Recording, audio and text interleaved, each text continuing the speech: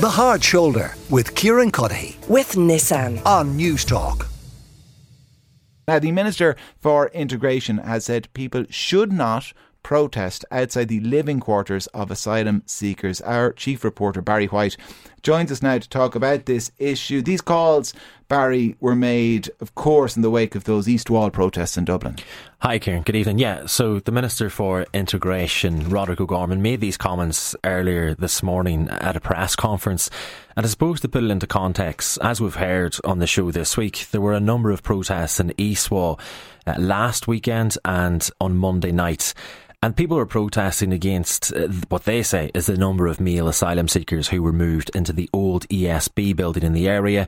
The building is being used as emergency accommodation and will eventually be able to accommodate, according to the department, 380 asylum seekers. While also, Kieran, there are plans for another protest in Wicklow Town on Saturday, after a number of families there were moved out of the direct provision centre in the town to alternative accommodation and replaced by single men. And Minister Roderick O'Gorman says today, while people have a right to protest, they shouldn't be doing it outside where asylum seekers are being accommodated.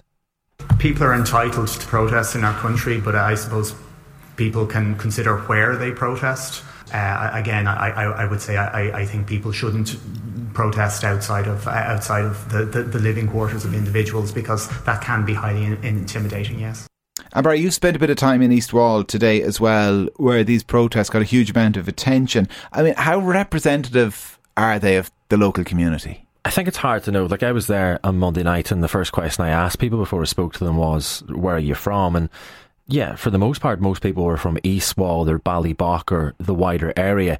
And there was around 500 people at Monday night's protest, so it was a pretty big protest.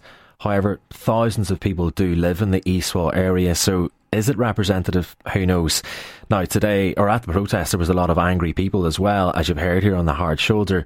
However, today in East Wall, I got a mixed reaction. Some people repeated some of the concerns we heard at that protest on Monday night, while others told me they thought the protests were driven by racism.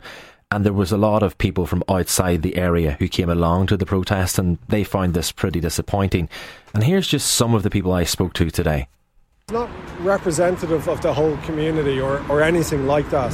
I think there's probably two cohorts of people who've engaged in the protest. The first is a very there's people who maybe have very legitimate grievances about the housing crisis and who may have been on housing lists and are seeing no material progress on that front and are extremely frustrated and angry. And, you know, their grievances are real. They should be, but they're aiming it in the completely wrong direction, and their anger is completely misguided at what are another even more vulnerable group, namely asylum seekers.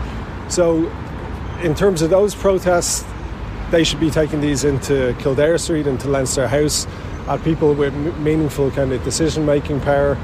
The second cohort is a very sinister group who are trying to stir up hate. They're not necessarily from East Wall, they're outsiders who we've seen come in on nearly buses on Saturday, and they're trying to nearly exploit the fears of the former group. And I think that's the really worrying thing. And when you have a chance of get them out, what's completely missing there is any degree of compassion and any degree of empathy. You told me you live very close to this old ESB building. Yeah. Do you have any issue with asylum seekers being moved into it? I don't. The only concerns I'd say I'd have is that East Wall was not told about what was happening. And the annoyance of people knowing that, the councillors and stuff like that, Niall Ring and the whole lot, they all knew about what was happening. And East Wall didn't have a clue what was going on. And there's concerns that all these asylum seekers are not vetted by the police. So they could be anybody. And that's the main concerns of the people around East Wall. I've heard some people say, but anybody who comes into Ireland isn't vetted, and asylum seekers don't have to be vetted under the Geneva Convention. That's very true. That's very true. All I know is that when I was waiting on a job in a creche, I had to wait 2 months before I actually got Garda vetted, before I actually got the job. So that was, to see where I came from, who I was, and whether I was safe enough to work with children. But these people are worried about their kids. There's a block of apartments right at the back of this where there's kids all the time. They're worried about these asylum seekers. Who are they? Where are they from? with their kids going around and what the story is, you know. All right, different views there. I mean, she said it herself. She's waited 2 months for her vetting. I'm not sure what people suggest, that they should just float around in the Irish Sea for a couple of months until we vet everybody. Anyway, listen, you asked Roderick O'Gorman, I understand as well, Barry, about this issue of men only being housed here, because that was the concern that a lot of people raised. You know, I wouldn't mind if it was families, but it's only men. Yeah, Kieran, I did. And look, whether or not this is a legitimate concern by protesters, I'm not sure. But at the minute, it's my understanding that there are around 80 male asylum seekers being accommodated in Eastwall, while in Wicklow Town there are 191 men being accommodated in the Grand Hotel in the town. And there's similar protests and grievances in both these places. So I asked Minister Roderick O'Gorman about this morning, and he said males make up the majority of asylum seekers who come to this country. In fact, according to the Asylum Information Database, around 65% of asylum seekers who arrived here in Ireland last year were male. And it's my understanding that figure could be even higher in 2022. And Minister O'Gorman told me there is a need here to accommodate men, and that's why we have male-only centres. A majority of international protection applicants are single males, and that's, I suppose, that is the necessity to provide accommodation for them.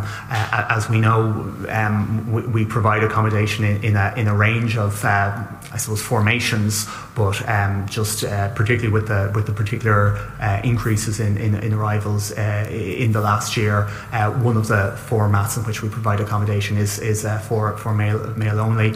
But we have to recall that, men suffer in war too. Across the world, men are victims of torture, men are victims of persecution, men are killed in war, and it's not illegitimate for a man to use an international protection process. All right, that was the Minister speaking to you. Barry, you spoke as well to some of the asylum seekers who are actually living in Eastwall this afternoon. What have they been telling you? Yeah, look, I spent a couple of hours in Eastwall today, and I found it very interesting speaking to the asylum seekers who are living in this old ESB building in Eastwall.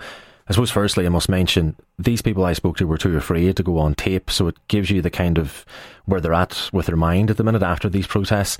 So firstly I spoke to one asylum seeker from Afghanistan. He told me he arrived in Ireland 6 weeks ago and he fled his home country because of the ongoing violence there, and he told me he had actually family members who were killed by the Taliban.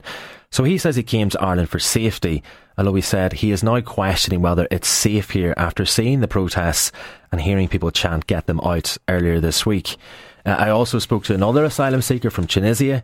He told me that the old ESB building is no paradise. He said he's been sleeping on a mattress on a cold floor there, while for the 6 weeks prior to arriving in Eastwall, he was sleeping on a chair in City West. While I also spoke to a Georgian asylum seeker today, he told me he has no idea what's going on. He says he arrived here a few weeks ago. Firstly, he was being accommodated in City West, and then he was moved to Eastwall. He said he has no idea if Eastwall is temporary or permanent, and he says when he was moved from City West to Eastwall, it was just a matter of someone coming in at night time and saying, look, you'll be moved from here to somewhere else.